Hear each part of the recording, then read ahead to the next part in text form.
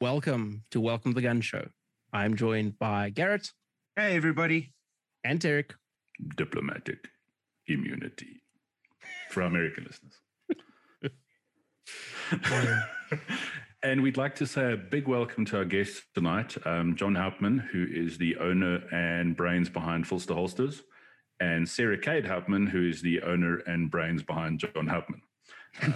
Thanks so much for joining us, guys. I wouldn't say this is a brains kind of operation. If you hear violence in the background, I'll mute you on this side. So the audience doesn't know what's happening to you.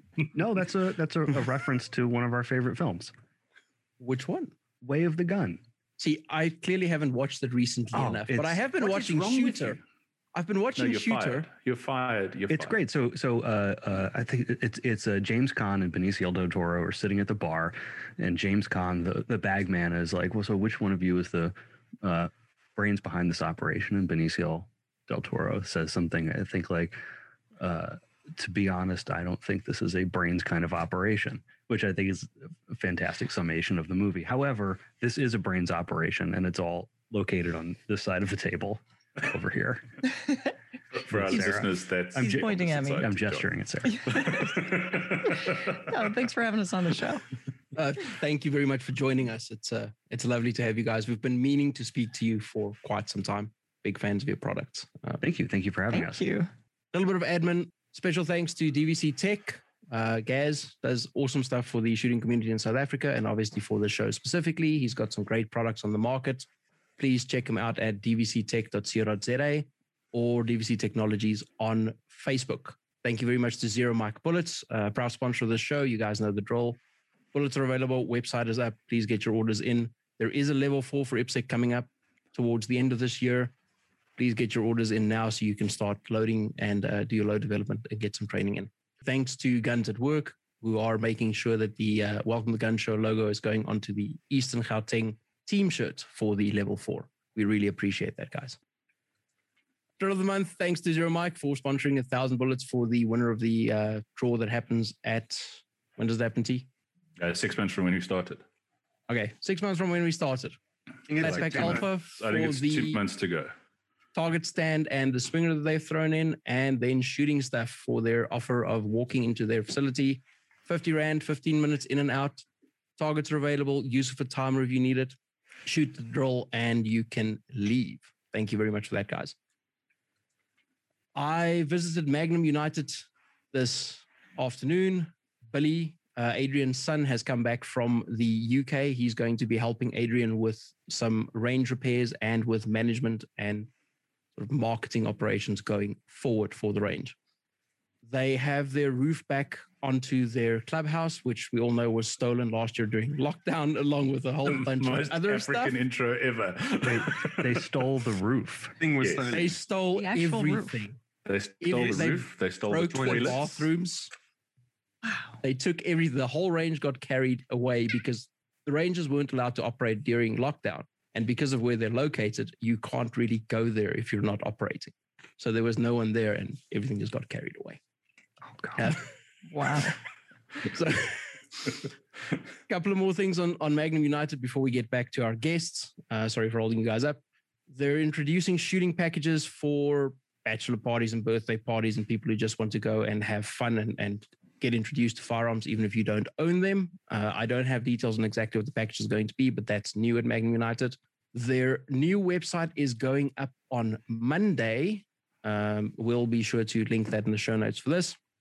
And then August, I have been told by the people at Magnum United and TDI, is Women's Month. So ladies shoot for free for the entire month of August. Show up at the range, no range fees. If you're female, please be female. Sounds like a Saturday night in Cornet's Knife. Sounds like a Saturday night. There is also a fundamentals for ladies only on the 9th of August at Magnum United. And there is a CQC class for ladies only on the 29th of August at Magnum. Details will be on their website. Cool. I'm done. Now that we've paid the rent. So we're really happy to have Sarah and John on the show. John's done quite a lot of really interesting stuff. That sounded really painful. A lot of really interesting stuff on their YouTube channel with regards sort of concealment and that. They are also obviously the driving force behind the Enigma high shell. So we wanted to get them on here because I think also a lot of people after the unrest of a few weeks ago have dusted the blasters off and are possibly carrying them again. Concealment obviously remains a priority. So we wanted to get some subject matter experts on concealment to discuss it. And obviously being audio, we'll have a diagram and a whiteboard so you can see exactly what we're talking about. But we're really excited. All of us carry in various Filster things. Wow. Plug. I even have a gadget because... It's everywhere. And Gaz is holding up a Pro as well. I even have some of these. Oh, fantastic. So I would like to start off by thanking you for having us, and followed by an immediate apology for not having more Enigmas in the South African market. Yeah. Hailstorm has been knocking on our door constantly, and we're doing absolutely everything we can. We originally invented the thing and said, okay, well, great. This is for, you kind of guys, people who take a bunch of classes, do a lot of shooting, have been concealed carrying for a long time. We're like, well, I'll sell these to people who I know on a first name basis and recognize from classes. And that turned out to be completely and totally incorrect. And we have been scrambling for the past 8 or 9 months to try to actually make enough of these. So we're dealing with a wait list here on our end, and we're kind of unfortunately kicking the can down the road on dealer fulfillment, but we're also doing a whole bunch of stuff to make them faster, make them in multiple locations, improve certain components and processes to reduce the amount of time that they take and make them better, so then we can get ahead on the wait list and have inventory for all of the dealers. So hopefully fairly soon, we're going to have a lot more of them for you guys over at Hailstorm. John, you should have told us that before the first batch arrived, because the first 5 or 10 arrived in the country, whatever the first order was. I got a phone call and got told, your Enigma's here, come fetch it. T got a phone call going, your Enigma's here, come fetch it. A day later, I had a video up going, this thing's cool. And then we did a whole show around how this thing is a month and a half or 2 months later, how it's changed our lives in terms of daily carry. And since then, I think the waiting list at Hailstorm has been longer than they have space in the Excel worksheet for it. So people Which is a nice problem to have. So every once in a while, I think once or twice a day, I'll go on our website. I'll log into the back end of the website and I'll pull up the Enigma product page to kind of check on which date we've caught up to on the wait list. And the wait list is long enough that it takes me 3 or 4 attempts to actually get that page to load, because I will get a timeout error every time I click on the product page. And it takes me an average of 15 minutes to even look at the wait list. So it's a little terrifying. However, it puts us in a really interesting position to be in, where, like I said, we went from having a whole bunch of people who are like you guys, who we can essentially hand this product to without, doing a whole ton of explanation. You go, oh, what I know about concealment maps directly onto the product that's in front of me. And I've kind of done all of these things intuitively. And now I've got more control over it, so I can throw this together. We have people showing up to the brand for the first time ever who have said, great, I've finally got an Enigma. Which gun should I buy? And that is a complete and total reversal of the situation that we've been in. For 10 years, we've been making concealed carry equipment, and our MO has been to put our gear in front of, high-end instructors. And they, in turn, put our gear in front of high-end students. Sort of here's all the values and philosophy that shape the equipment. And you've identified yourself as people who care about that by signing up for a class. But now the whole order of that is switched, and sort of instead of being at the very narrow end of the kind of like funnel of expertise, we're way out in the front. So now we kind of have to think about the products that we're making. You know, we build everything we know about concealment into the product. So we have to turn around and revisit our roots as an educational institution and get out there in front and teach people about concealment and then provide them with the equipment that allows them to put that into place. So that's kind of where we're going with a lot of stuff. Yeah, it's a legitimate crisis that we're in, not just from the manufacturing side, but also from the information side, where we started out, we made all of our instructional guides and materials for our regular customers who are at a certain level of experience. And so now to kind of scale that back to the level we find ourselves at, it's a little bit like starting over, which is crazy. And you know, we've had some comments from folks here and there that are a bit derogatory towards the new people, but I have to say, as someone who has been doing political activism for the last decade, this is like the holy grail promised land of people who are new to this community and new to this sport. You know, I say sport, but I'm encompassing self-defense lifestyle in that. You know, our group has never been this young or this female before. And that is miraculous if we want, you know, in the US, our Second Amendment to continue. And, you know, if we want this armed lifestyle to continue in our culture, it's pretty amazing. So, you know, we're not complaining. We're just in complete awe of the market that we have accidentally tapped into. Yeah. I mean, how many times have you had the conversation about how do we help new shooters skip over that initial step of buying whatever crap is in front of them and then sort of struggling through that? Like, how do we, you know, it used to be that you could tell how fresh someone was to guns and shooting by the equipment that they bought and how that equipment purchase reflected the amount of information that they had access to, right?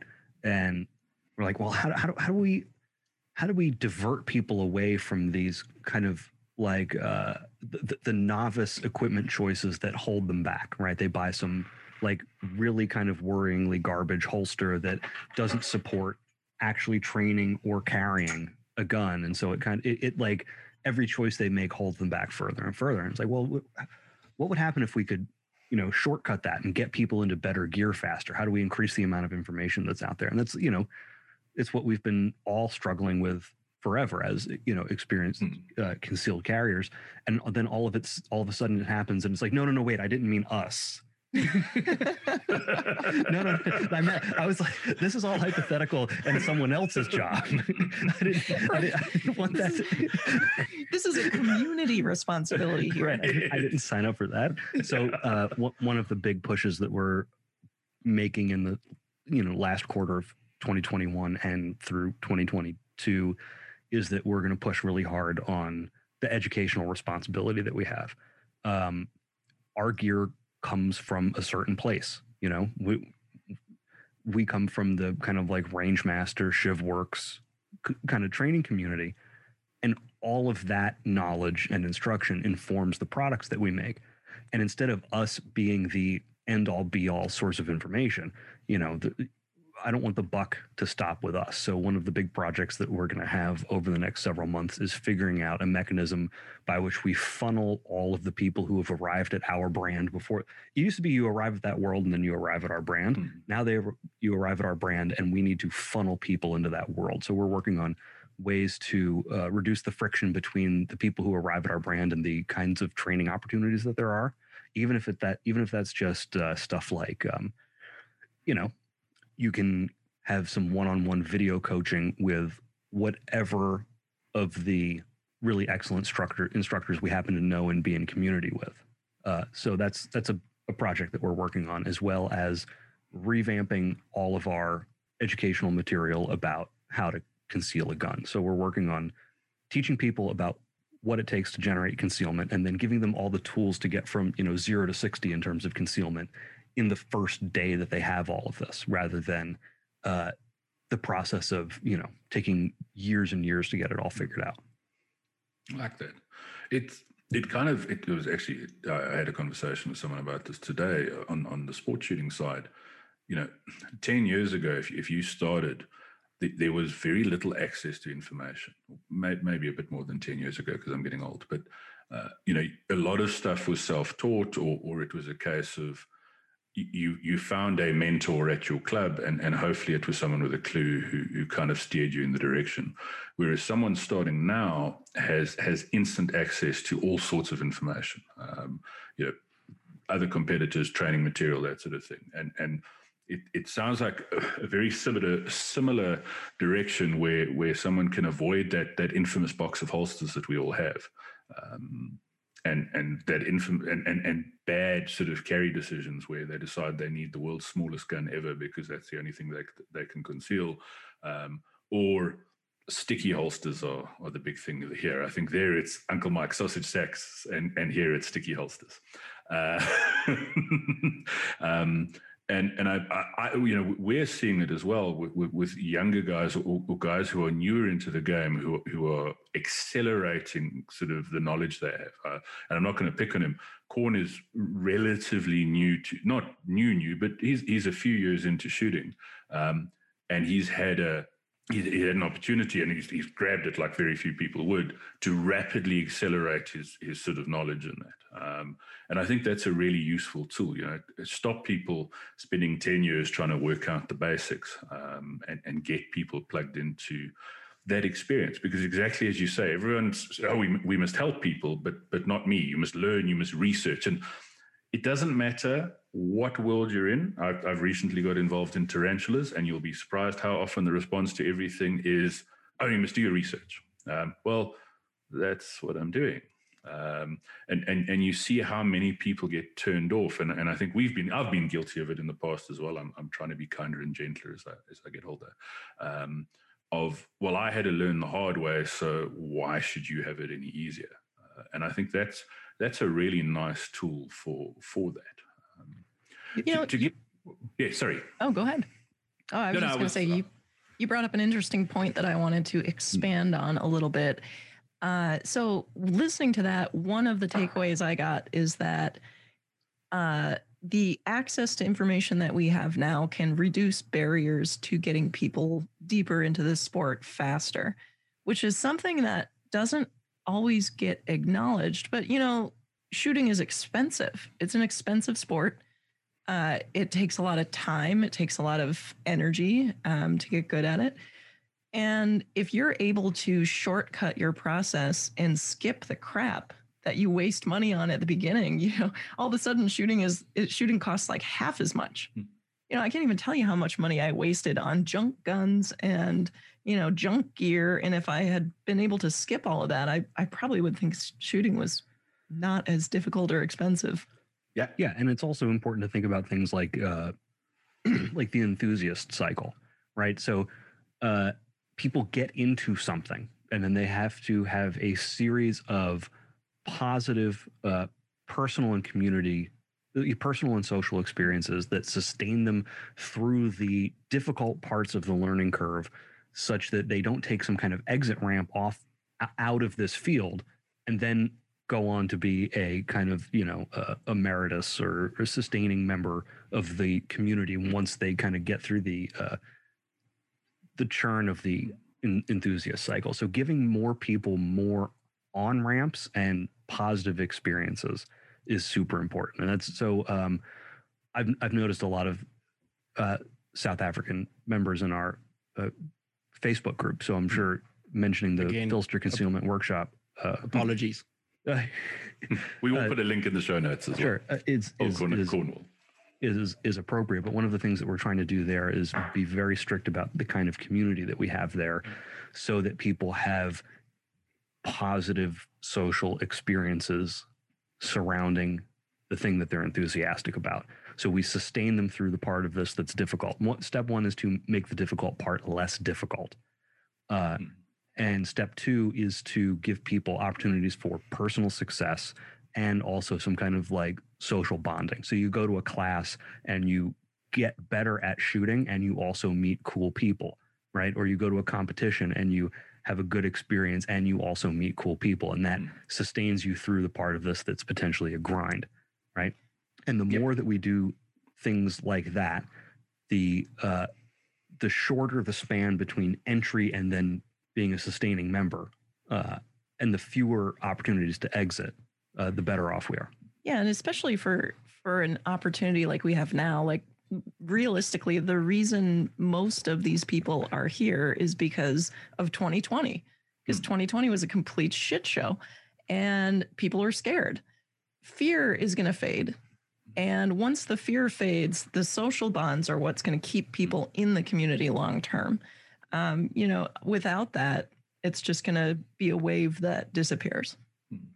And I think there's a lot of mirrors between the American sort of experience and our experience. You guys are fortunate enough to have the Second Amendment. We have firearms ownership as a privilege.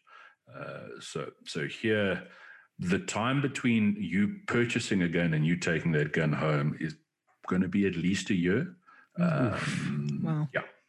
So from you deciding I'm going to get a gun and starting the process, if you've got that gun in your grubby paws in a year, you're actually not doing too badly at the moment. So that adds a whole new challenge here, because a lot of people go, well, it takes so long. What's the point? Or the classic, can we fast track it? No, we can't. What we're also seeing here, and I think you've touched on it with the Facebook group, and that is, and it's nothing new, it's nothing radical, but a change in the face of gun ownership and training and shooters. When I started shooting, it was middle-aged white guys, and that was 95% of the people on the range, and it was generally pretty conservative. And we're seeing, I mean, your guys' podcast. You're not doing it anymore, are you? We got pretty sidetracked this year. We thought we were going to have a season 2, but then we turned around and looked at what the time commitment involved with that. It was like, I think we hit the main points in season 1. You just let that ride for a while. Season 1 was pretty comprehensive. So John and Sarah do a podcast called Guns Guide to Liberals. Did I get it right? Yeah. Excellent. And I think it's an important thing that also pans into that, that old school sort of approach of, well, I'm going to scream and shout and be really obnoxious to you, and if you're worthy, you'll get over that, and then I'll kind of treat you like a peer. Worked on old conservative dudes, but for a lot of people now who, in a lot of ways, probably need guns more than I do, and who are in a position where this is a really important thing, are met with this gatekeeping of you're not like us, and I think we're seeing big changes here with that, and I mean from watching you guys from the outside, and 2020, a whole lot of people who in 2019 probably would have laughed at you if you told them they were ever going to buy a gun, have probably got an AR-15 at home now. Yeah. Mm-hmm. So, which is fantastic. I think there's a tension, right? So a lot of folks insist, rightfully, that a certain level of skill is something that you earn, and you have to put in the dedication and have the chops and grind it out and be focused and diligent about achieving a certain level of skill, right? And so you don't wind up with people who've taken shortcuts to be, master or grandmaster class. All of those people are people who have paid dues through diligence. However, I think it is completely reasonable to fast track people to competence and basic levels of success. Getting from 0 to sufficiently proficient with a handgun, and 0 to comfortably, reliably concealing and carrying that gun, I don't think there's any reason why people should have to earn that with an undue amount of sweat. It's important to understand the principles to the degree that you're capable of self-diagnosing and making your own adjustments and making your own accommodations as you find that you need to make them. However, like, we shouldn't gatekeep people out of basic proficiency and having, like, it's okay. Like, I want it to be okay to have totally instant gratification about carrying a gun. You buy your pistol, you get your correct piece of equipment. It comes with everything you need to cause it to conceal. You put it on, get it adjustment, and you are ready to go as fast as possible. And there's no reason that you need to spend $1,000 in 10 years and a whole bunch of annoying guesswork to get there. Yeah, and to add to that a little bit, I think once you get to that basic level of proficiency, if you look at the actual like reality of an average self-defense situation, it's really more about your recognition, your decision making, your reaction to pressure than it is about your shooting skill. And while you can work on all those things in shooting classes, and you absolutely should, it becomes kind of a diminishing return. And I think we get locked into this mindset that if we could just encourage people to train enough, we could train out all of the bad decisions and errors, and oh, oops, I shot the wrong guy, that kind of stuff. But I don't think that is particularly realistic, because I don't think the things we're training correlate to the errors people are making in real life. So I agree with John that the quicker we can get people to that basic proficiency level, the better. And I don't see that leading to a massive increase in, negligent shootings or unjustified shootings or anything like that.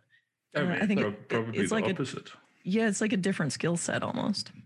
So one of the things that makes South Africa perhaps a little bit different to a lot of places in the US is we are, brick walls. It's safe to dry fire in this direction because it's not a drywall or a piece of wood. Jokes aside, we are required to carry our firearms covered. Concealment is not a requirement, so someone can still see the thing sticking through your shirt, whatever. But we are required to carry them covered. So we have no form of open carry unless you're uniformed law enforcement, military, or security. And the important bit there is uniformed. You have to be in uniform. If you're plainclothes investigator or something, you still have to carry your gun in a covered manner.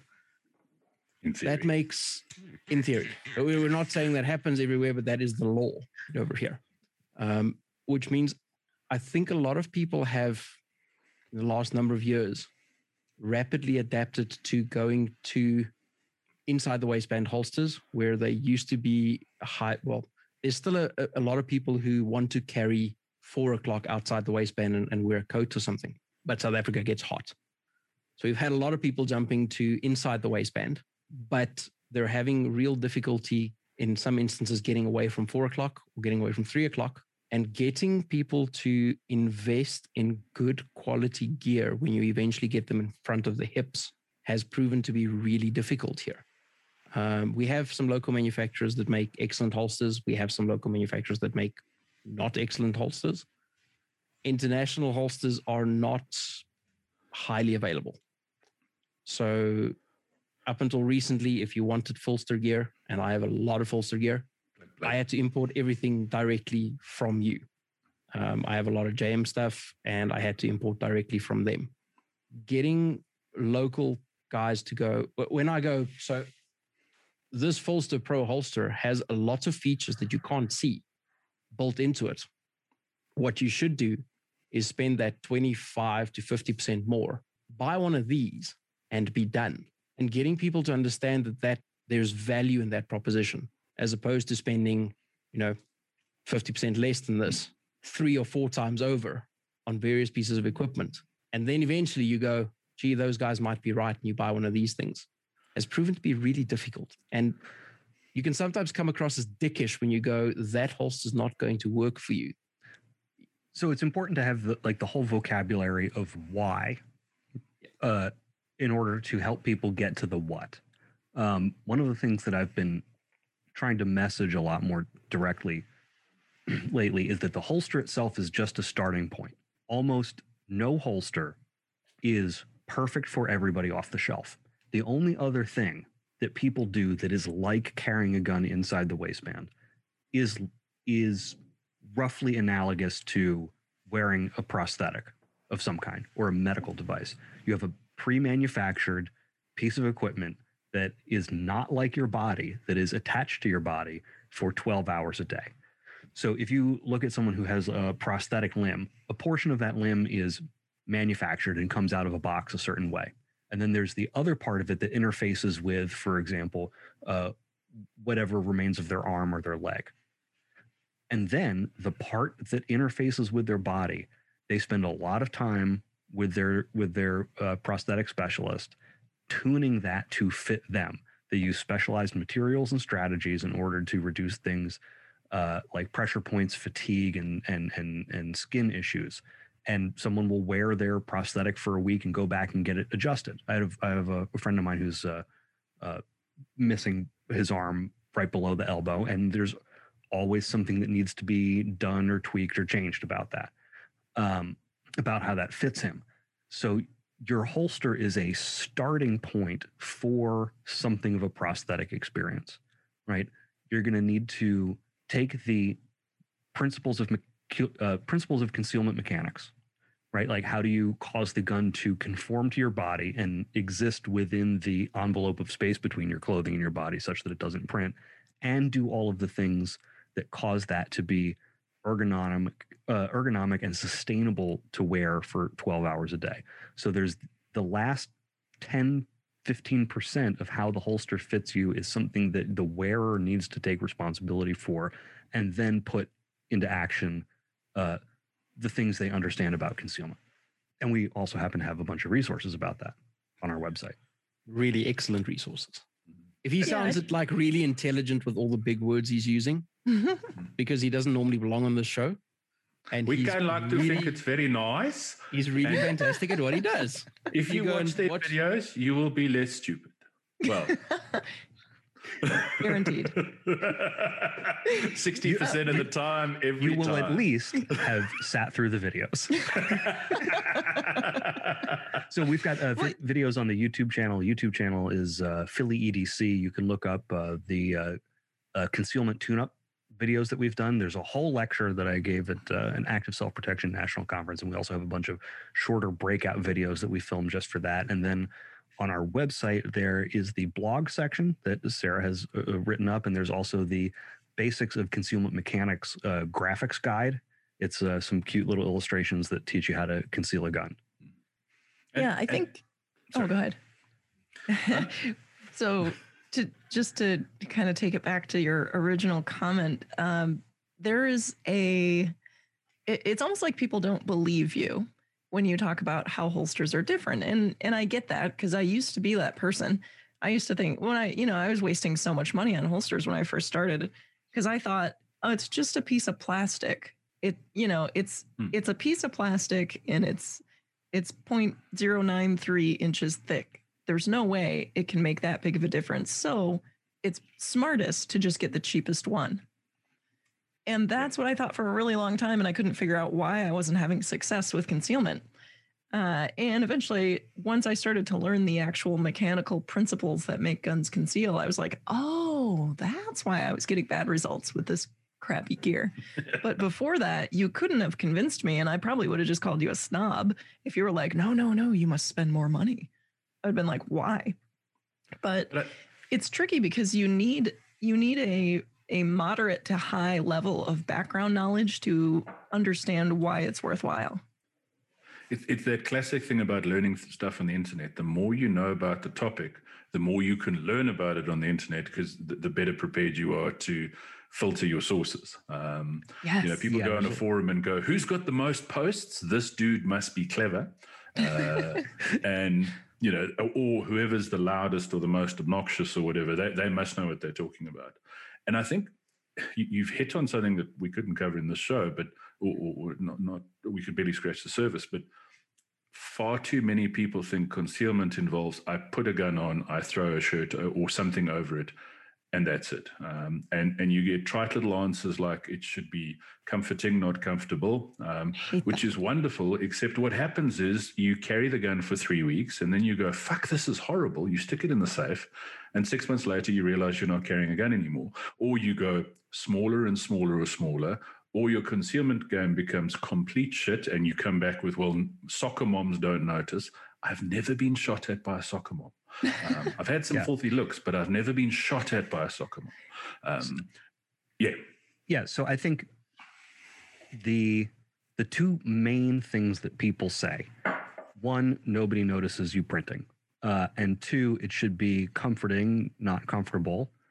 Yeah, I got dibs on that one. I have opinions on that. So I'll take the first one. Nobody notices you printing is something that people who print say to themselves and each other in order to get over that. And like, obviously, yes, the people who don't notice aren't the people I'm worried about. But I think people reach the limit of what they're willing to buy and do in order to cause concealment.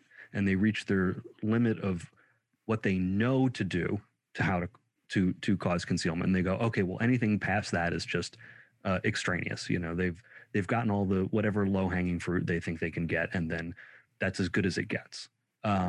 We're talking about taking a mechanical object and a mechanical appliance and causing it to conform to your body. That's not an off-the-rack solution for most people's shoes. That's not an off-the-rack solution for clothing that fits you really well. It's not an off-the-rack solution for prosthetics. It's not or glasses or anything else that you affix to your body. So it's not going to be like that for a gun. However, there's all sorts of like tiny little important counterintuitive things to know about how to cause concealment that are not that much higher hanging fruit than buying something off the rack. You get a good starting place for your holster. If you know what the principles of concealment mechanics are, and then you can better identify the first holster to get that's going to be the best starting point for you. And then with an understanding of your body and how to apply those mechanics, you can turn around and do the last little bit of tweaking and not be in a position where you're struggling for 6 months. Yeah, and it's like Derek said, you have to know a little to be able to self-teach. And one of the problems people have is that they get into this at the level of like, hey, I just arrived. I don't even know where to look yet. And they get thrown a lot of answers by very well-meaning people for the most part. Like, oh, just do this. It worked for me. Do this. It worked for me. Well, what works for you is going to be very different than what works for me. Derek, you're like 1.5 feet taller than me. And I'm normal size. Yeah. Well, apparently I'm mini size. But like, there's some differences there that people don't understand, and they're not obvious, and they get well-meaning but very bad advice, and they try to apply it and they don't have success. And that drives a lot of people out of the community who would otherwise be successfully participating. So that's definitely a problem. But the topic I really wanted to pick on is the comforting versus comfortable, because I hate that. I hate it with a burning, fiery passion. I wish this was a video, like for our listeners, because the fervor in your face. Oh God! Have you ever been sprayed in the face with palm pepper spray? That is the fiery intensity of the hatred I have for that phrase. And the reason I hate it so much, it's not because it's wrong. It's not really wrong. It's, carrying a gun is never going to be more comfortable than not carrying a gun. So it's not wrong. But as advice for a new person, it is worse than useless and actually harms people, because new people don't know how much discomfort is normal. So, we've got people that'll come into the group and say, well, I got this holster and I've been carrying this gun and it's just really not comfortable. Is there anything I can do? And a bunch of people will say, well, no, it's not supposed to be comfortable. And they'll say, well, okay, I guess I'll just suffer through it. And then you come to find out that they've got an actual skin lesion from this holster that has caused an ulcer that has penetrated all the way through their skin. But because everybody told them it's not supposed to be comfortable, they thought that level of discomfort was normal. And the people who were saying it, all they meant was, well, you know, it's like wearing a bra. To steal an analogy from Kathy Jackson of the Cornered Cat, you know, you can have a comfortable, well-fitting bra that you mostly forget about during the day, but at the end of the day, you're always really happy to take it off. And that's what your gun should be like. So That's how I feel. Yeah, exactly, right? That's how that's how my bras fit. You know, But they make you look so good, John. you can substitute in shoes or, you know, pants or whatever it is that you're wearing. Heels. Yeah, heels. No, not heels. They really are horrible. But yeah, so, you know, that's what people mean, especially people who've been carrying for a decade and have their own setup pretty well figured out. You know, they mean it should, you know, you should be able to tolerate it through the day. And yeah, it feels good to take it off when you get home. But what actually gets heard by the new people is that they are supposed to tolerate a level of discomfort and they don't know where the line is between physical damage or, you know, just get used to it. Right. They might, even stuff like they might run into mobility issues, or they might have selected a gun and a holster and a carry position such that it changes their posture and their stride. And then over the course of a year, they've got like mobility asymmetry, you know, like you might have tighter muscles on one side, or like you might have like some kind of like mystery issue that you haven't noticed because you've picked a gun that weighs too much and you've applied too much pressure with your belt and it throws your whole lower back off over some period of time, right? That's not especially comforting to me, at least, right? So people might wind up with circulation issues. They might wind up with pressure points. They might wind up with a bruise. They might wind up with, you know, some number of like really obnoxious ingrown hairs or something. These are all things these are things that realistically happen to people who conceal carry that they don't really talk about all that much. But that's not something you should just put up with. The discomfort is usually a signal from your body that something anatomically incorrect is happening, right? And you should pay attention to that and make the necessary adjustments, right? And so some of this, so for example, one of the problems that people have all the time is they go, oh, I need a small gun for concealed carry, especially a small automatic. So they'll get something like a Glock 26 and they'll put, you know, 11 or 12 rounds of 147 grain HST in that little gun. And then you wind up in a situation where once it's in your waistband, 80% of the mass of the gun is above the belt line. And anybody who's got a little bit of a spare tire will immediately know that carrying a Glock 26 is way less comfortable than carrying a 17 because all the mass above the belt line tips out away from the body. Some part of your body pushes it away from your body. And before you know it, your tiny gun has created a intolerable welt where the muzzle touches you. And this happens to everyone. And you can scale that up and down with, you know, different people in different body categories with different guns. You know, a shield might do that on someone who's, you know, 5'6" and 125 pounds or something like that, right? The same principle applies. So you wind up with a proportionally small gun creating a significant bodily pressure point for you. So one of the popular ways that people try to fix that is by using some kind of hybrid holster where you have a really big pad between you and the gun. And to some degree, you do spread out the pressure, right? You're not, you know, it's not the gun, it's not the carrying equivalent of stepping on a Lego anymore. However, that results in a whole bunch of additional problems where you've traded one issue for another. So when we talk about the concealment mechanics, we're talking about doing things that apply leverage to the gun to cause it to conform to your body. That's going to happen with some kind of asymmetry built or assembled onto the holster. You use a wedge on the back of the holster to tip the top of the gun back into the body. And you guys know that if your holster's a little bit longer, that gives you more real estate to play around with the position of the wedge. And you can have some kind of wing or asymmetry built into the front of the holster that takes the belt pressure and causes the grip to conform to you. When you have a big pad on the back of your gun, that starts to act like a snowshoe, where everything that you're trying to apply to the gun to cause it to conceal is resisted by the big swatch of leather or padded nylon that you've put on the back of the holster. So you don't get any improved concealment out of it.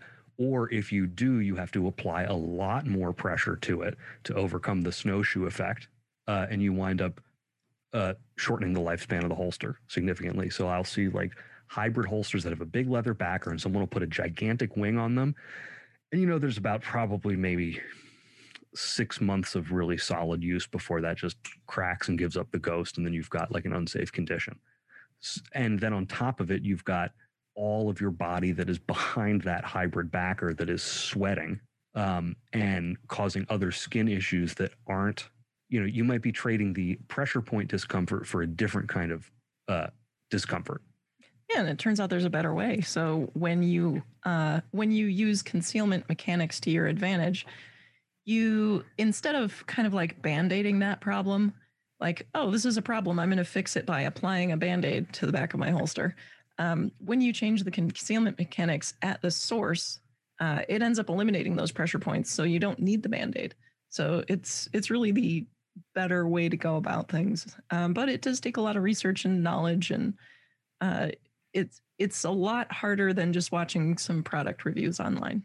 So in a nutshell, if you have specific discomfort, regardless of the level of discomfort, if you have specific discomfort that you can describe, you have to fix it because you know where it is manifesting. You don't necessarily know where it starts, but you know where it's manifesting. So you can ask direct questions in a place like the Holster Concealment Group and get answers that'll get you to eliminate that. For sure. But so if you have general discomfort, sorry, John, if you have general discomfort, it doesn't mean that you need to live with it. But if you have a specific discomfort, at least you're a step closer to fixing it. John, I interrupted you. Sorry. Right. It's important to be able to name the problem, right? It's not just like, is this uncomfortable? It's like X part of the gun interacts with my body in this fashion, and that causes me to experience discomfort. Yeah, I guess for me, my personal standard is like, is this more uncomfortable than a wedgie? So like a wedgie is very uncomfortable. It is not a pleasant feeling. But is it going to actually harm your body? No. So that's the difference for me between like, well, this feels uncomfortable, but it's not a symptom of any deeper problem, or this feels uncomfortable because it is damaging the layers of my skin, or it is causing a pressure point, or it is causing a friction or a shear injury. And I think related to that, and it's something we've discussed in the show before, what often ends up happening with that is people just stop carrying a gun. Yes. On the internet, everyone carries a G34 with an X300. I suppose it's a Mod Lite now. 4, +6 magazines, 14 knives, med gear. And that's what they carry all day, every day. And it's surprising how often I bump into them in public and go, dude, your concealment game is awesome. And you get oh, no, I can't carry a gun at work. But people going on the internet see the EDC pocket dumps of all the gear and go, yeah, but I must carry all of this because this person's carrying all of this, and then stop because it causes pain. And the reality is there's and it's important to, I think, to sort of separate the two. There's going to be, as you say, and I think the bra analogy, I saw Kathy Jackson write that the other day, I think is brilliant. A little bit of discomfort, something that's it's never going to be great carrying a gun is one thing. Pain, I've literally wanted to throw my gun out the window of my car with the wrong holster sort of setup. And you look at this and you go, you're not going to carry that. Your concealment is going to be a challenge because you're going to be walking around prodding and poking and moving it. So, I think having a little bit of info is helpful. And yeah, info that works for you. I mean, we look at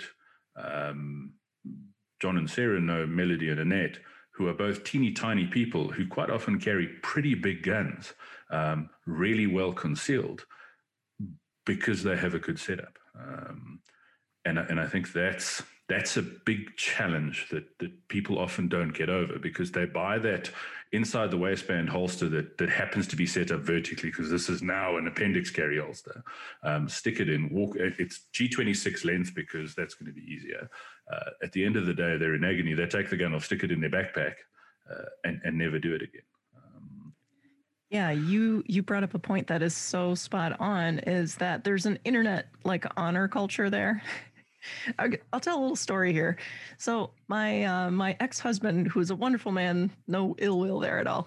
My ex-husband and his friends had this little competition that they would call a man off. So anytime there was something like uncomfortable and macho, or whatever the case may be, like say for example, we had to walk across hot pavement barefoot. They'd be like, man off. And then whoever could walk across the hot pavement long enough, longer than the others, was the winner.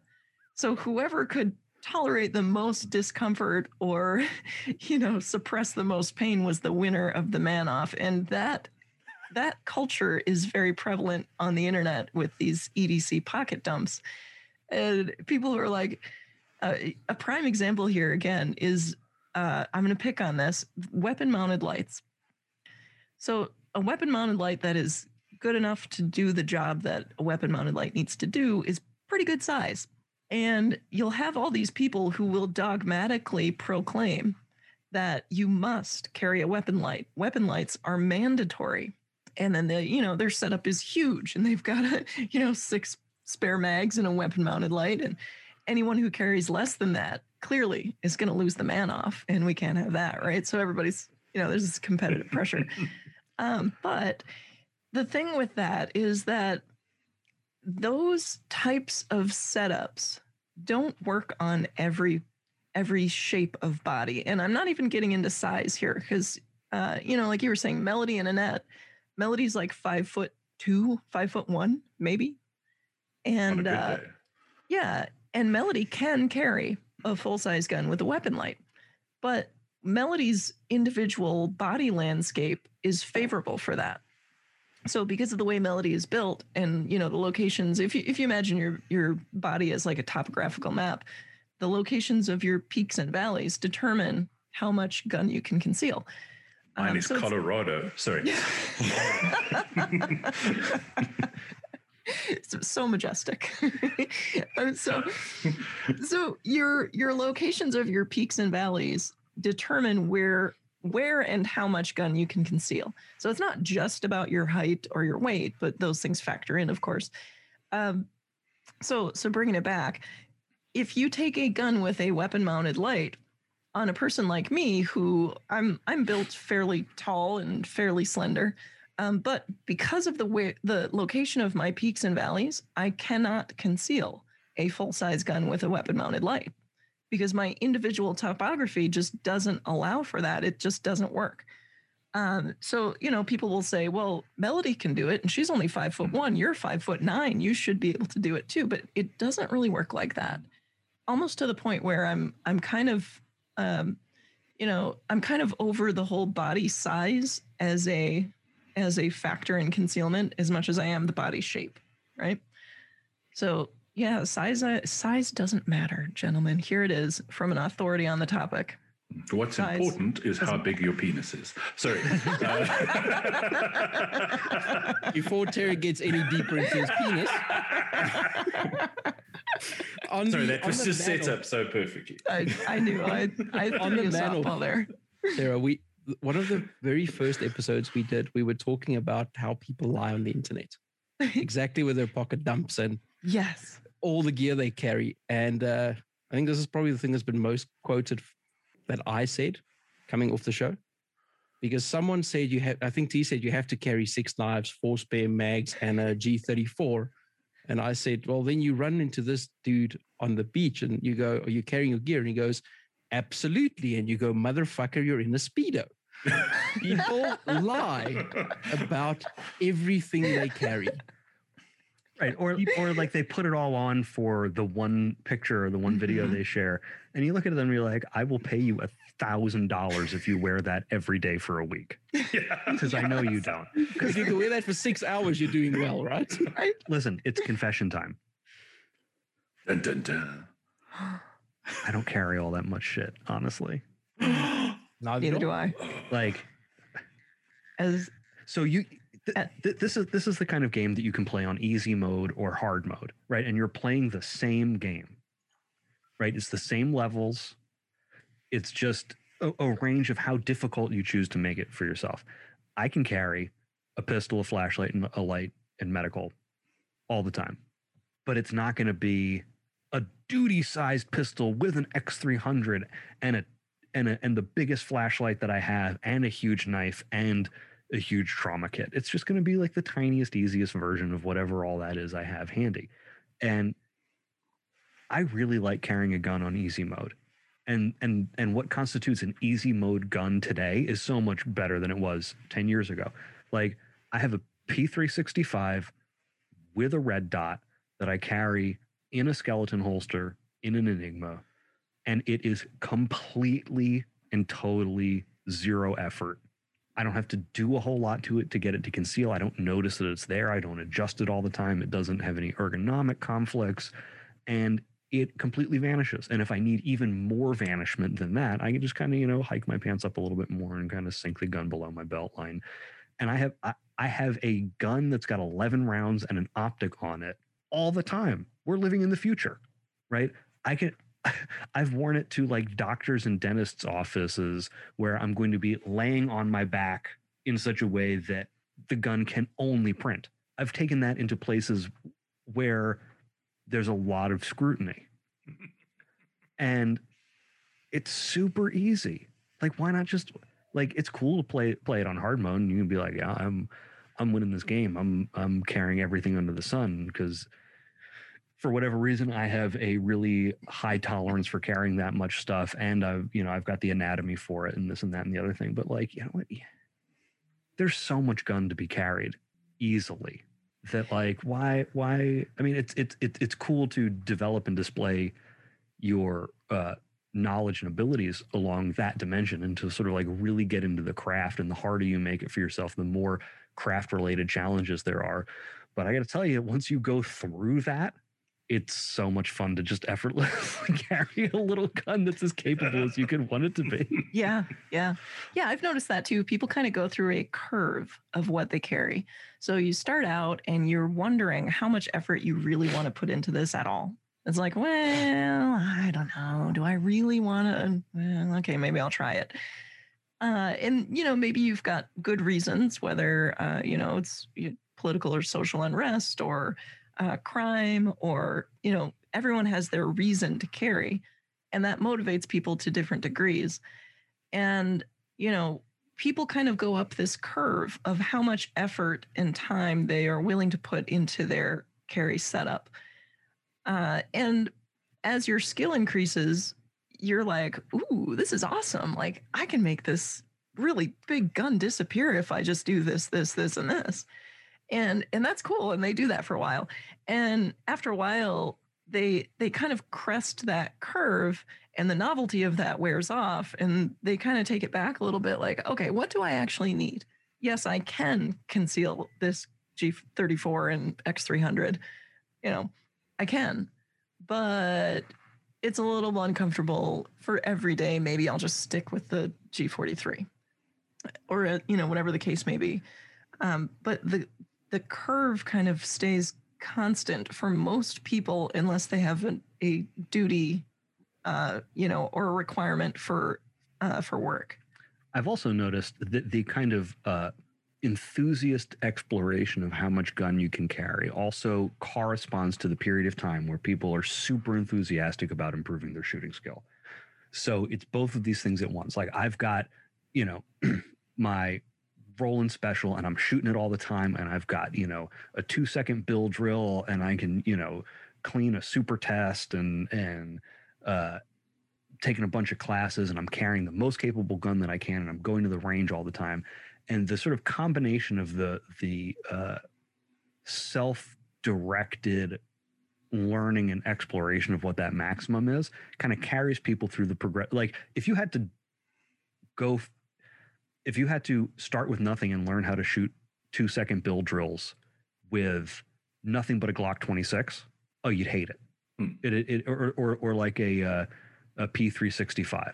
Like, getting yourself to that level of performance is just like, that'd be such a grind. But you've got the gear acquisition fun, and you've got the self-directed challenge fun, and at the end of it, you've got a pretty deep knowledge of how concealment works and some pretty high level shooting proficiency. And you go, hey, you know what? I'm only like a 0.06 split times slower with my subcompact than I am with this full size gun. You know, I've been shooting this, you know, Glock 34 with a comp on it for 2 years, and I'm down into those kind of, you know, like 0.16, 0.17 split times, and I'm at like a 0.2, 0.25 split time with my P365. Oh, and by the way, you can't really actually think that much faster than 0.25 splits anyway. So I've done all this hard work, and so the smaller pistol feels easier in every way when it would have been a challenge early on. So I think I think there's a lot of utility in that, but also kind of like I watch a lot of people doing it and going, I'll see you soon. Yeah, and just to be clear, they're like, this is a good thing. This is not a bad thing, and we're not making fun of people who are at different points on this curve. It's actually awesome. And I'm glad and proud that our shooting community emphasizes performance to this degree, whether it's the performance of just the pure shooting skill or the performance of concealment skill. I think that's completely awesome.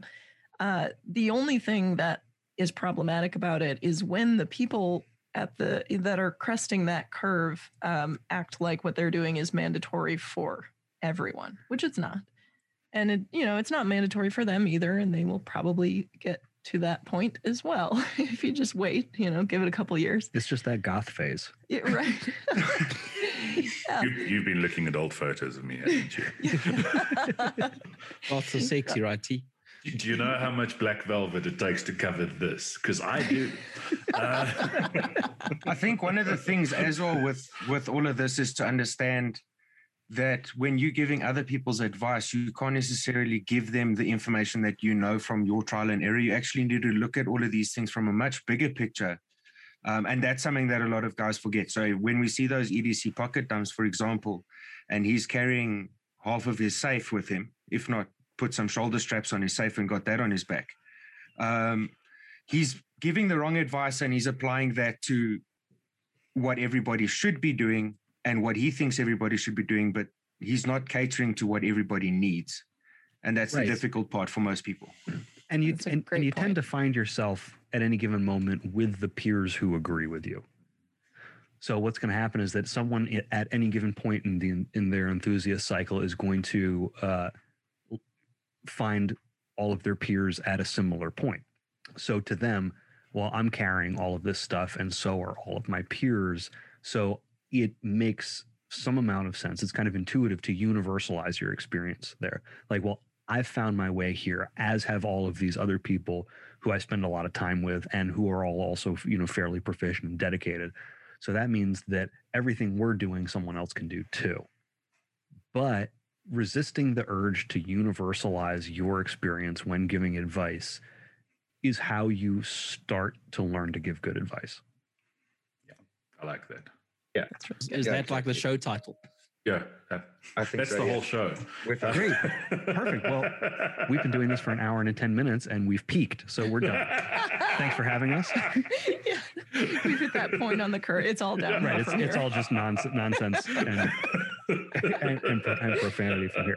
Yes, more profanity. I'm going to let you guys in a secret. I watch Balderdash. This is the bit people subscribe for. The Balderdash is the bit where I run out of fucks to edit.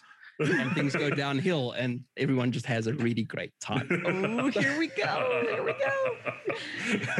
go. So, John, question for you, because I've seen some of your magnificent draws. I'm like thinking specifically of your, not as underpants. That's what I thought, actually. I was like, really? You saw them? I've also seen those, I think, in some videos, but listen, we're talking about concealment, so we have to be comfortable sharing these things. Yes. We have to. If you have to be able to talk about people who carry tackle out, tackle in, Liz. You did a spectacular draw in the release video for the Enigma. Have they frozen it at a really inopportune time? We'll give them a moment. Maybe he was serious about leaving. While we're still recording and waiting for them to come back, is that all of us at one point would have gone through this curve that they're talking about. And if I review mine, I went through a curve of having a whole lot of stuff on me, carrying as much as I could, experimenting, trying different holsters. And I went through that whole learning curve because the information wasn't easily accessible at the time, and the information that was accessible wasn't necessarily suited to me, nor was it good advice if I just sort of looked at it from that perspective. So at the same time, no one's, and I use this very freely, is no one's necessarily wrong unless they're doing something drastically stupid or unsafe or illegal. But being willing to listen to your peers and other people's circumstances is vital to that growth for you and that other individual. If someone posts a question somewhere that you see it on some sort of social platform, if you have the social integrity to listen to what he's saying, you could learn something just as much as what the original poster did when he asked his question. Absolutely. Everyone's circumstances are going to be different, and literally everyone, even if you're looking at, if you compare me and T, we have quite, and Gaz, you to a large degree, we have quite, we have easy mode carry because people expect us to carry, and we're in environments where people expect guns. None of our bosses will fire us for carrying a gun. In fact, mine would fire me for not carrying a gun. Gaz's would fire him for not carrying a gun. And I don't know if anyone pays you any attention, Corn. No, no one pays me any attention. So if we were to the internet went down, they're busy resetting, sorry. No worries. If we project our circumstances, and I'm not the biggest dude around, but I'm certainly not the smallest dude around, T's a pretty big human. If we were to take the circumstances that Gaz, myself, and T find ourselves in terms of daily carry, and we were to take our body shapes and sizes, and we were to apply that to someone Sarah's size, for instance, none of the things we say would work if we spoke in absolutes. If we said, you have to carry your gun at 2:00, you have to carry it so that the top of the slide is sort of level with your navel. You have to carry it with a belt with 7.62 Newton meters of force on it. None of that shit would work for her because the classic, it works for me, it must work for you. Yeah. But if we say that you need to move the gun around sort of somewhere between center line and your hip, and you need enough belt tension so that it doesn't like flop forward, but not too much so that you're uncomfortable or it's causing pain, that's a lot more useful than you must do this. Yeah, it's about reality. It's about the difference between, and exactly that. My reality, Corn's reality, Gaz's reality are all slightly different. And they're dramatically different from the person who works at a bank or who works at a hospital or something like that. And it's appreciating what you need or what you can do and balancing that with what you need. And that can, and sometimes it's a compromise. If you work where a mutual friend of all three of us works, concealment is his primary concern. He works in a place where he needs to be concealed above all else. So for him to now go, well, I have to carry all of this other gear, it's not going to happen. It's just not going to happen. While we wait for John and Zero to come back, they did mention Hailstorm is their local distributor. Hailstorm does not necessarily have the stuff that is on the Fulster website available here. However, if you speak to them and you have some specific needs, things like the small buckle kit for the Enigmas for ladies or smaller statured individuals, they could probably order that for you if you contact Hailstorm and you ask for those items. The items won't necessarily, like I said, be on the shelves at Hailstorm, but get on the waiting list. There is a waiting list for the Enigma. There is a waiting list for the Enigma light bearing. They had some Fulster Pros last time I was there, still in stock. They have some of the, John, you may need to jump in here, but your small little EDC medical pouch. Oh, yeah, the pocket emergency wallet. There we go. They had some of those in stock. And like I said, if there's anything else you need that is sort of more special purpose, like small buckle kit, speak to the guys at Hailstorm, get on the list. They can request that stuff comes in if there's stock available the next time they get an order in from Fulster. And don't necessarily just check the website. I know that would be awesome, but phone the shop, chat to Bano Arlo, and they'll or go through if you're in Pretoria. But phone the shop, chat to the guys, and they'll get you sorted out. It's a really nice shop. And as Corne said, last time I was there, they had a couple of pros. I think they might have some SIG ones left if you're sick. I think the full-size Glock ones might be sold out because you've got a clue. I'm the Glock agent. Yeah, they can always, they're going to order the sort of really popular stuff. And Fulsa does some stuff that's not hugely commercially viable to put on your shelves here. So if you want to chat to the guys and they'll get it ordered for you. And if they don't, tell me and I'll shout at them. John and Sarah are back because their American internet failed while our African internet worked. On the one night we had electricity, so we're quite proud of that. And a roof. No one's strong work. Yes, our internet might have failed, but so far our society hasn't. So we're doing okay. I don't know if I'd go that far. That's fighting talk right there. That's possibly a show the kettle awfully. It's also questionably true. I'm throwing some huge stones in our super glass houses.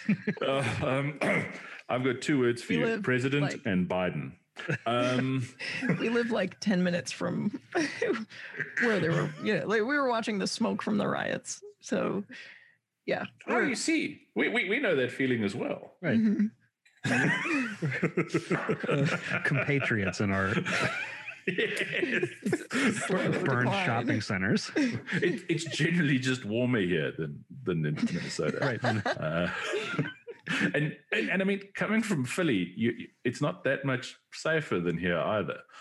Well, the murder rate is lower, and the number of murders are lower. And when I lived in Philadelphia, wait, for the city versus the country. Well, I mean, from Philadelphia to Minnesota. Oh yeah, right. Oh, I thought you were talking about Philadelphia to South Africa. Okay, never mind. When I lived in Philadelphia, about 30 yards from my back door was the site of at least one homicide while I lived at that house. Yeah, I lived in a neighborhood that the officers in that district referred to as the box because it's where all the trouble was. And now that I live in Minnesota, 30 yards from my back door is a chicken coop and no murders, which is aside from the ones that we perpetrate against the chickens periodically. I have a very important question, though, Mr. Hauptmann. Since you moved out of Philadelphia, has that neighborhood's crime rate gone up or down? Has the box moved with you? I haven't checked because that's not my fucking problem. It may be your fault, but it's not your problem. Right. That's kind of the way I like to keep everything. Yeah. That's I've the moved level out of liability and crime's that I gone assume. down. It's a pleasure. I remember once catching some trains in Philadelphia.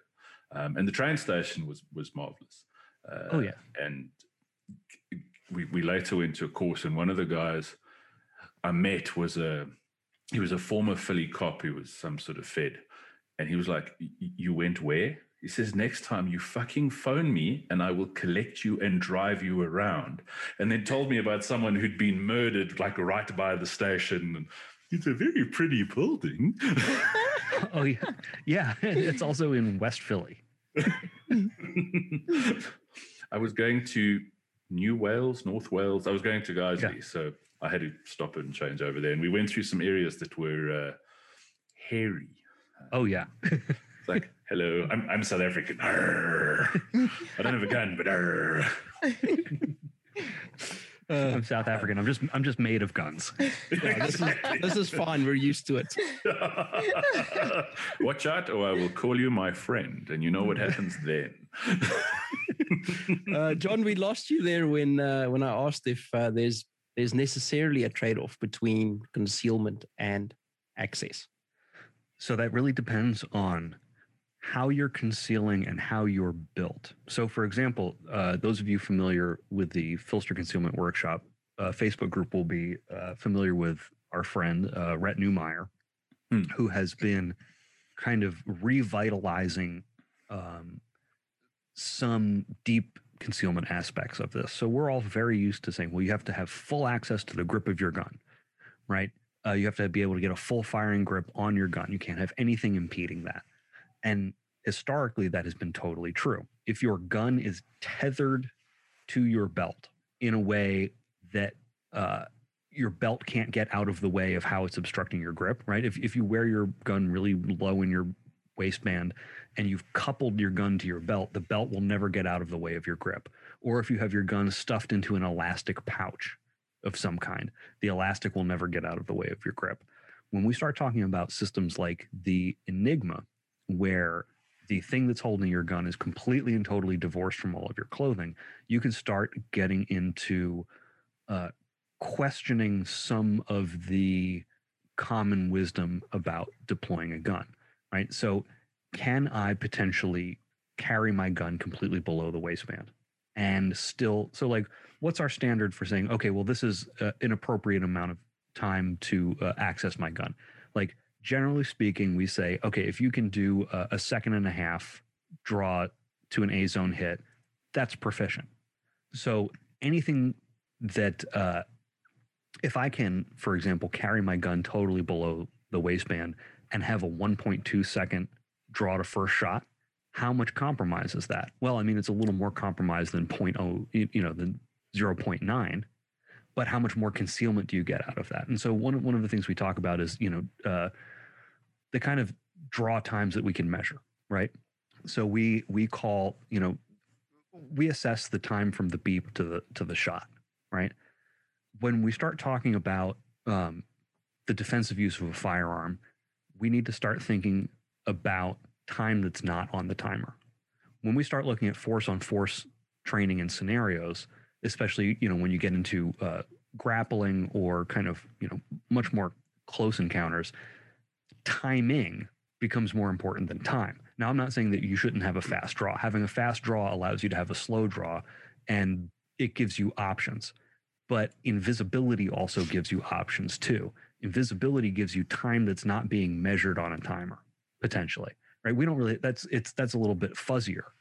That's hard to talk about and hard to describe. But when you're in a situation where you're making decisions, then the array of options that exist and the amount of timing choices that you have available to you prior to the beep becomes really significant, right?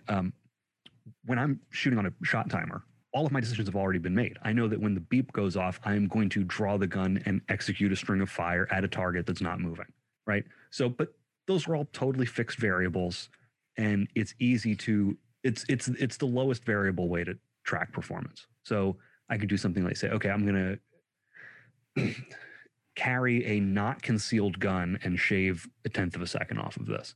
And then I can see what a cover garment adds to that. And then I can see what a really deep concealed method of carry changes there. But what we're not measuring is what happens around that.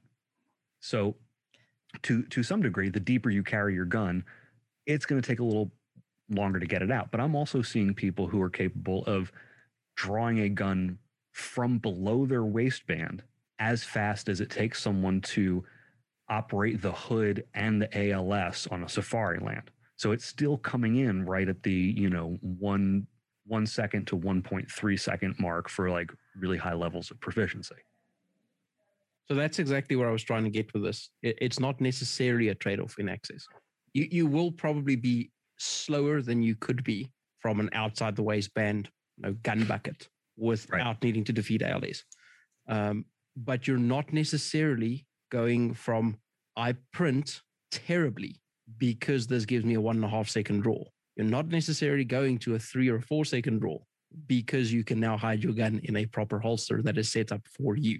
You may find that you are equal in terms of time, or you might even be quicker in something that's correctly set up. You're not necessarily making massive trades in accessibility for concealability in normal circumstances. There will be people where concealability is above absolutely everything else. And, you can live with 3-second access time because at least you have a gun. Yeah. I mean, also, sorry. I know people who have done things like carry a J-frame in their underwear in certain places because there's the potential for them to get taken hostage at a roadblock. And they need to have a gun on them in a way that is not detectable in the moment that they are taken from one car and placed in the hostage taker's car. And they would rather have a slow access to that J-frame so they can kill the people in the car who are kidnapping them, then it makes sense for them to have faster access to it. So there is a point, but that's also not a necessarily diminishing return for you. That's there's no diminishing returns in having a gun that's undetectable to your kidnappers.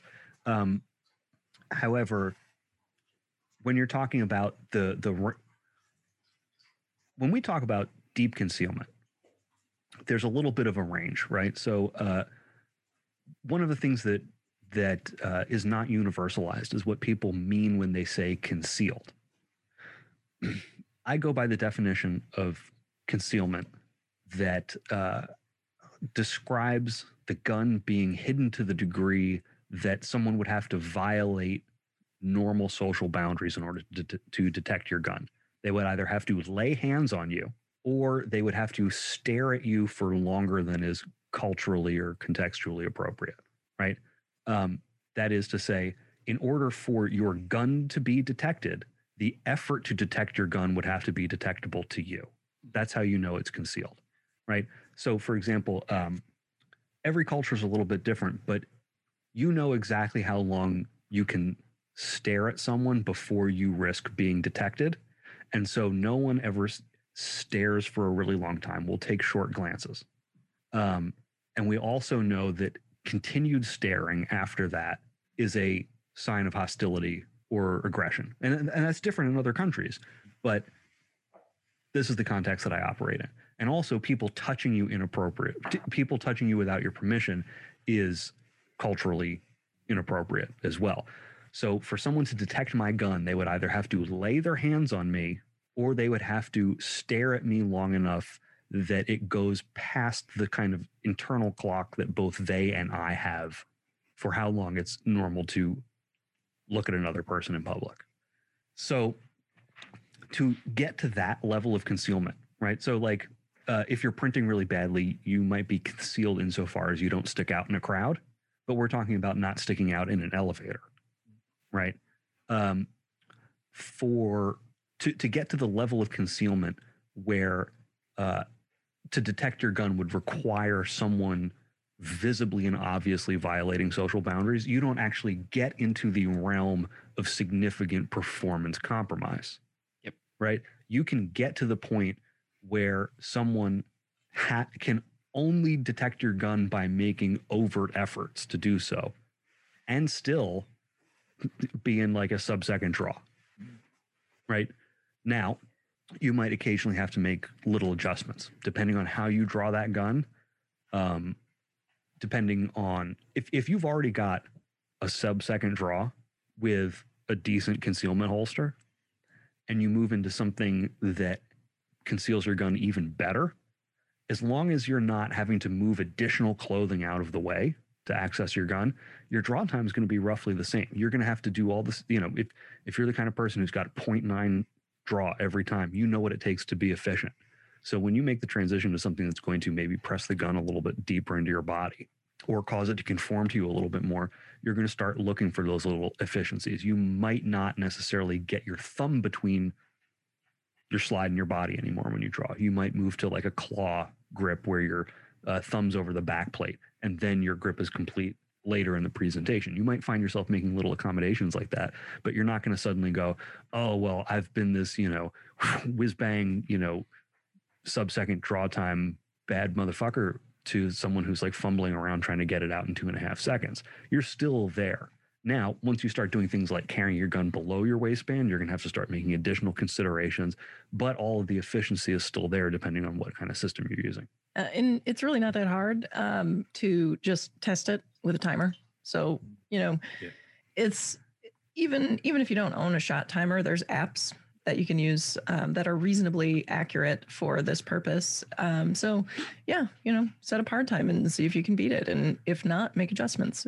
If so, then cool. Yeah. And what that par time is going to be a little bit different for everybody too.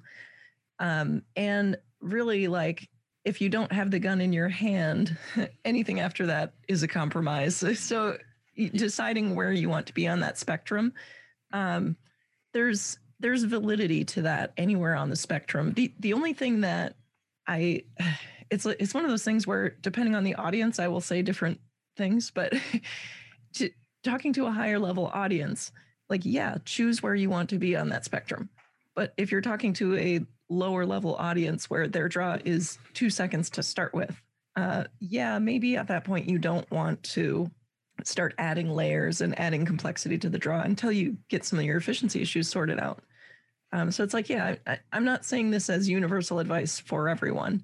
I'm saying this as advice for someone who is high enough level to understand that their draw time matters and have a way of measuring it. Yeah, I think that's true. If you have a 1 second draw time, adding a layer of concealment depth isn't going to, it scales differently. If you've got a 3 second draw time, carrying your gun below your waistband is going to get you into a 5.5 second draw time. If you've got a 1 second draw time, carrying your gun below your waistband is going to get you to 1.4, maybe, if you're not very practiced at it. Stuff like that, so like it's going to have a different effect at every different level. I think also related to that, there's a degree of sort of better is the enemy of good enough. And you hit on it earlier. You might have shitty concealment and a 0.8 draw, and you might have proper concealment and a 1.5 or even a 2 second draw.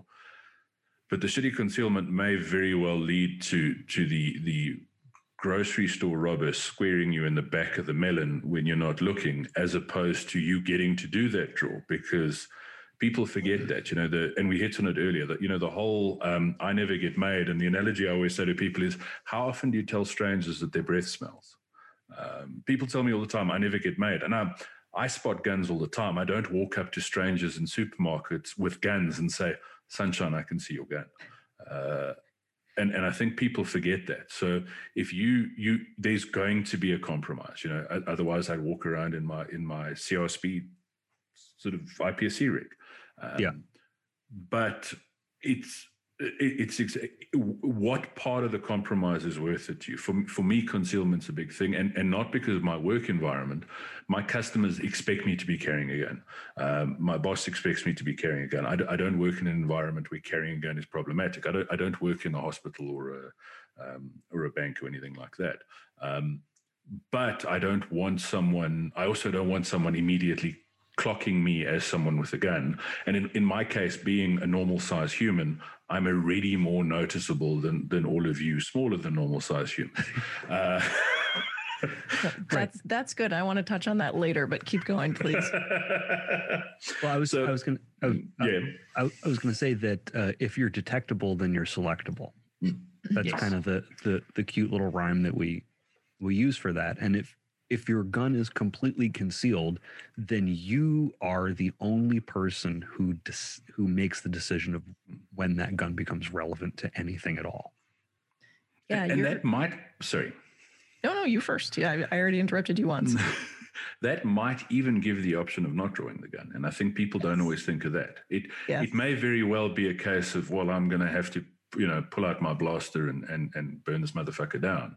But it might very well be a case of, I'm going to quietly slink off through the butchery in the supermarket and not get involved because no one suspected I had a gun.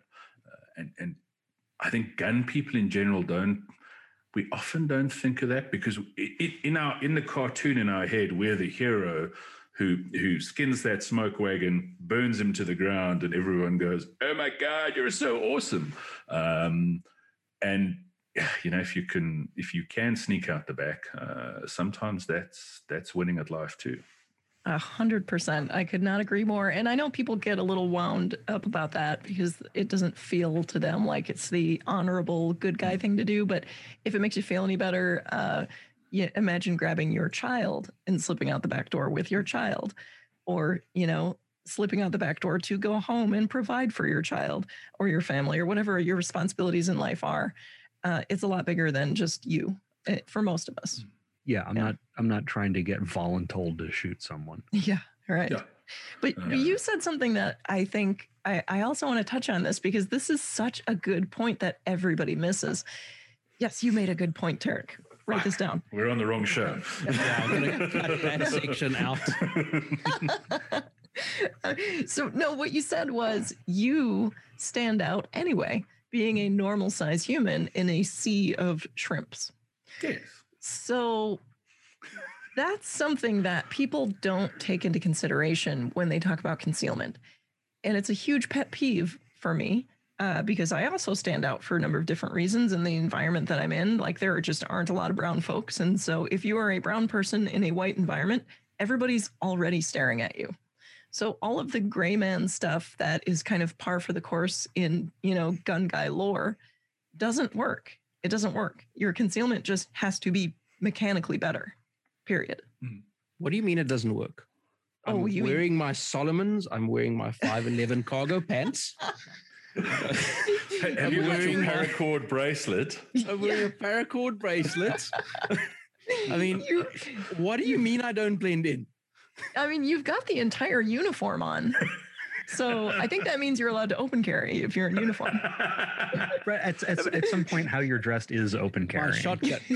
It's something I've joked about before that, I go to Europe back in the before times when we could go places. I go to Europe a couple of times a year for work. And you can always spot Americans in Europe. They're louder, sorry. And the only people who wear fucking baseball caps with suits, which should be a crime punishable by death. That's fair. But it's a silly example, but I've been all over the world and I'm not being anti-American, but I've been all over the world and it's surprising how often you're in places and you see a dude and you go, yeah, he's an American. And then he opens his mouth and you can hear he's an American often from across the train station. And they're sending all sorts of signals, which may not necessarily be signals they want to send. In some places in Europe, people aren't going to attack you for it, but you're not necessarily going to get the best of the treatment. But I'll be honest, I've been known when I speak English in places to go, no, I'm South African, not American, and people are nicer to me. But people don't always realize the signals they're sending off. And yeah, if you look different to everyone around you, you're already noticeable, and people are going to pay more attention to you. If you're a normal size like me, or you're in sort of Minnesota and you're not the same color as the snow. You're going to stand out. And once and we've discussed this on the show. It's an example I've used in the show a couple of times. I never forget going into my local supermarket, and a dude walked in, and I noticed him, but there was nothing super noticeable about him. But I noticed it, and then I walked past him again, and I noticed he was wearing desert boots, and that made me look more closely at him. And then I noticed that along with the desert boots was a knife clip in the right front pocket. And within a minute or two, I'd worked out where the gun was. Tan Casio G-Shock and Exactly.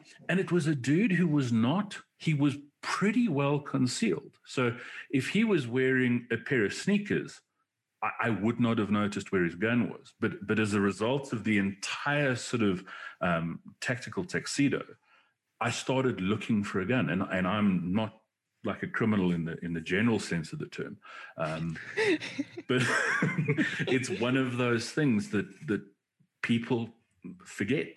They forget that you're sending out these signals about yourself.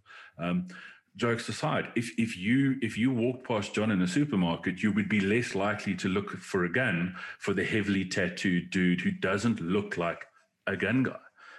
You're probably, it's the ultimate muck because you're going to look at the arms, not at the waistband. Well, I've noticed that I get completely different reactions everywhere. When I lived in Philadelphia, I was under tattooed for my peer group. You know, everywhere I went, go out to the bar, go hang out. You know, I don't have hand or neck tattoos, which means that like,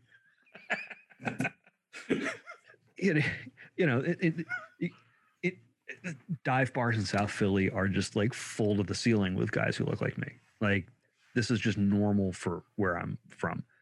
But I go to Washington, D.C. or Mexico or Minnesota or, anywhere that's nicer than a dive bar in South Philly. And I'm just like, especially, I've places like, Mexico, the Caribbean, places like that, you stand out really conspicuously. And so I get a lot of extra attention. But at the same time, it's like, I could do the same thing if I wore a monocle, right? But no, the point though, pictures. people talk a lot about how printing doesn't matter because nobody's paying attention and nobody notices you. They're all looking at their phones, so nobody's going to notice you. Well, if your concealment strategy relies on luck, then it's just not a good concealment strategy. Well, it's also not advice, right? Especially if you find yourself in a situation where your immutable physical characteristics or your apparel or anything about you sends out signals that tells other people to pay more attention to you. So a lot of these guys, like, printing doesn't matter, but they're sending out all these signals that tell people, hey, look at me, examine me more closely than you would, and it matters. Imagine for a second the internet goes down where you are, as happened tonight in the US and not in South Africa for once. The whole of the US went out. America had no internet. I'm going to have so many customers complain. So imagine the internet goes off for a couple of minutes and everyone stops looking at their phone. What now? Right. No one has ever shot at me while looking at their phone. That's a fair point. And it's by the same token, if you went into that Philly dive bar with a pastel sweater thrown over your shoulders, I'm thinking in pictures again, John, pastel sweater, monocle. I think you should rock that. But you would stick out equally. It's kind of looking the part. If you're running around in Seattle, no one's going to pay too much attention to you wearing hiking boots and a Solomon jacket or whatever. Right. Your pastel range of colors from the Arc'teryx catalog. This is Dead Bird and Puce. They make it. We just never shop for it. I live in Africa. I can't afford Arc'teryx. And they won't send it here. Probably not. Yeah, well, I mean, it's like what we talked about earlier about universalizing your experience, right? People say, well, how do I get better concealment, right? How do I make my gun conceal better? And when someone says, oh, nobody's going to notice that you're printing. First of all, that isn't advice about how to conceal better. And second, that's an additional universalization of what you think your experience is. I mean, like, I have never once told a stranger in public that their fly is open. Have you? No, because it's not normal. Or that their shoe's untied, or that their shirt is off a button, or that they've got, that they've got toilet paper stuck to their shoe. That's their fucking problem. I'm not here to talk to strangers. I'm trying to get my groceries and go home and not interact with anybody. And that's most of what everyone's doing. I suspect, but I could be universalizing that. Right? Everyone's just desperate to have a chat, right? I think you might be universalizing your misanthropy. Right. That's a safe bet, though. It means I never wind up talking to anyone who doesn't want to get talked to. But, bet on no one noticing. That's not advice for how to conceal better.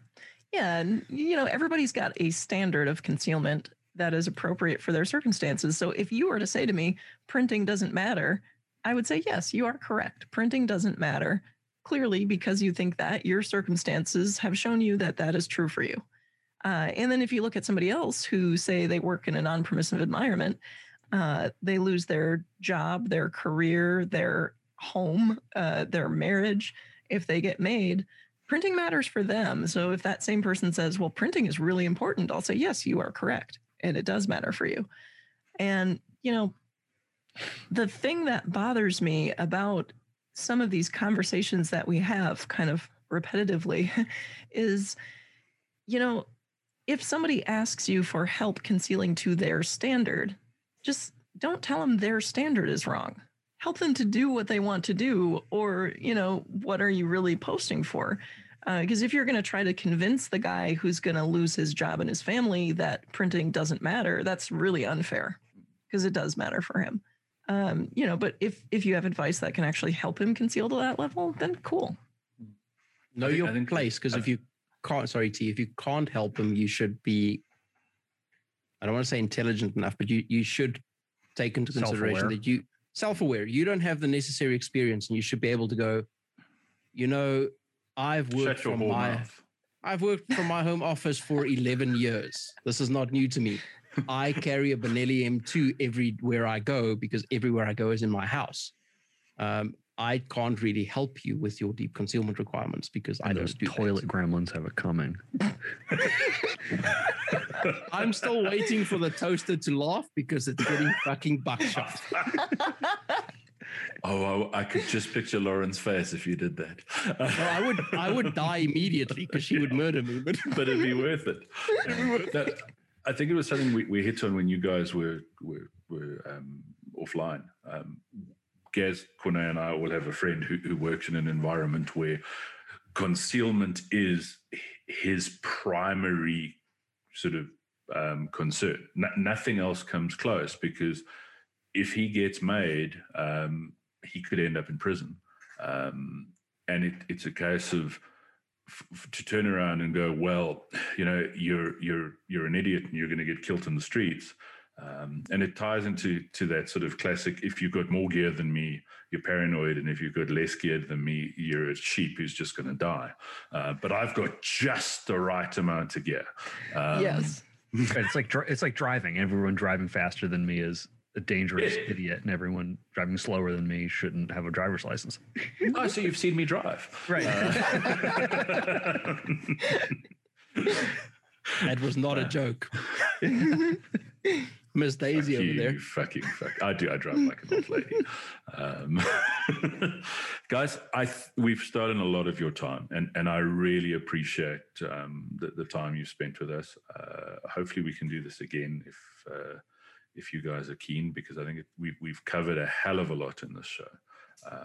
But I also moved from pet peeve to pet peeve and ranted on a number of topics. So we're happy to do that anytime. Now that the formalities are out of the way. We've got pet peeves for days. We could make a whole welcome to the gun show. This has been a year of us ranting at people because you can't talk back at us. Fuck you. But we really appreciate you guys taking time out of your day to chat to us. I think we've covered a hell of a lot of useful info, and I really hope our listeners take the time to go into the website, go onto your YouTube channel, the Philly EDC channel, and understand this is not an ad for Filster holsters. I mean, buy them; they're awesome. But I've seen John recommend other brands. He makes holsters for Glocks and some other shit, but he doesn't make holsters for Berettas like he should. So or 1911, if you've got a Beretta, talk about. No one gives a fuck about 1911's corn. So it's. It's 2021, son. See, the Glock guy doesn't have to say anything. Yeah, exactly. Gaz is like smiling in Glock 17. But this isn't intended to be an advert so much as a concept. Filster make great holsters. There are other people who make great holsters as well. Really sorry, guys. But no one makes anything quite like the Enigma. It's not a belly band. It's not a silly little flippery, or what's it? The gimmick. it really is, and here it's a hell of a lot of money, because everything is a hell of a lot of money. There's a reason you can't buy them secondhand. I've yet to see a secondhand Enigma for sale here, and that's often a really good sign. And the ones I've seen advertised overseas, it's generally going for what you pay for a new one. I mean, we're ignoring scalpers, but it's not a gimmick. It really is it adds something else. So look at these resources. The Filster Concealment page on Facebook has a lot of really good info, and it's got a lot of really good info for a variety of people. You don't have to look like Captain America to get advice there. There's all sorts of people. Everything, every body type, shape, pregnant women, amputees, whatever your physical state is, there's someone in the... It's like Pornhub. Yeah, I mean, we've got Captain America too. Yeah. Hi, Chris. He probably won't listen to this. But thanks so much for your time, guys. We really appreciate it. Thank you so much for having us. Thank you. We would be very keen to have you on again sometime if you're bored and want to slum it. Absolutely. At some point in the fairly near future, we will have solved all of our production backlog issues, and the folks over at Hailstorm will be much better supplied with Enigmas, and then we can come back and have a much more focused discussion about that. Awesome. You're Minnesota goodbyeing him. Oh yeah. Okay. He's trying to wrap it up. Oh yeah. No. I wanted you to have some final thoughts there. I mean, our wrap up takes a little bit of time, so don't worry. There's still alcohol in this bottle. Yeah, there is actually, no, it's done. There's none in my glass, but I can fill it back up. No, I am trying to be respectful of your guys' time, but I'd like to do an Enigma specific show because we didn't really discuss it as much as I would have liked here, but I think we hit on some really good concepts. Yeah, we'll do that as soon as it won't hurt everyone's feelings that they can't get one. And don't wait for that point to come and then go to Hailstorm and say, where's mine? Email them when you listen to the show. Get on the waiting list if you're not on it already, because they will allocate them in the order that you went on the waiting list until that's cleared, and then they'll just sell to the general public. So do that. And the discount code is fuck off, you don't get a discount. Pretty much. Gaz, you want to say your magic? Thanks for your time. We appreciate you guys being on the show with us. And in closing, I've seen that we've got quite a few new submissions for the Drill of the Month for July. So thank you to all of those guys who've put those submissions in. Keep them coming in. You're scraping the last couple of days of the month, so just keep working at it. We may have to extend that one a little bit after the fuck show. It was July. Yeah. Okay, well, we'll extend that one. We'll let you know next time. And then to anyone who wants to join the honorary club, those rules have changed for now. You need to try and get your submissions into that proposal system as soon as you can. Those days are limited again. After we got the extension, so get those in. Otherwise, thank you very much for all of the support. Thanks for everyone who's listening. If you've got any topic ideas or things that you'd like to discuss, hit us up on Facebook or Instagram, and we can take it from there. Thanks, everyone. Later, losers. Thanks for having us. Thank you.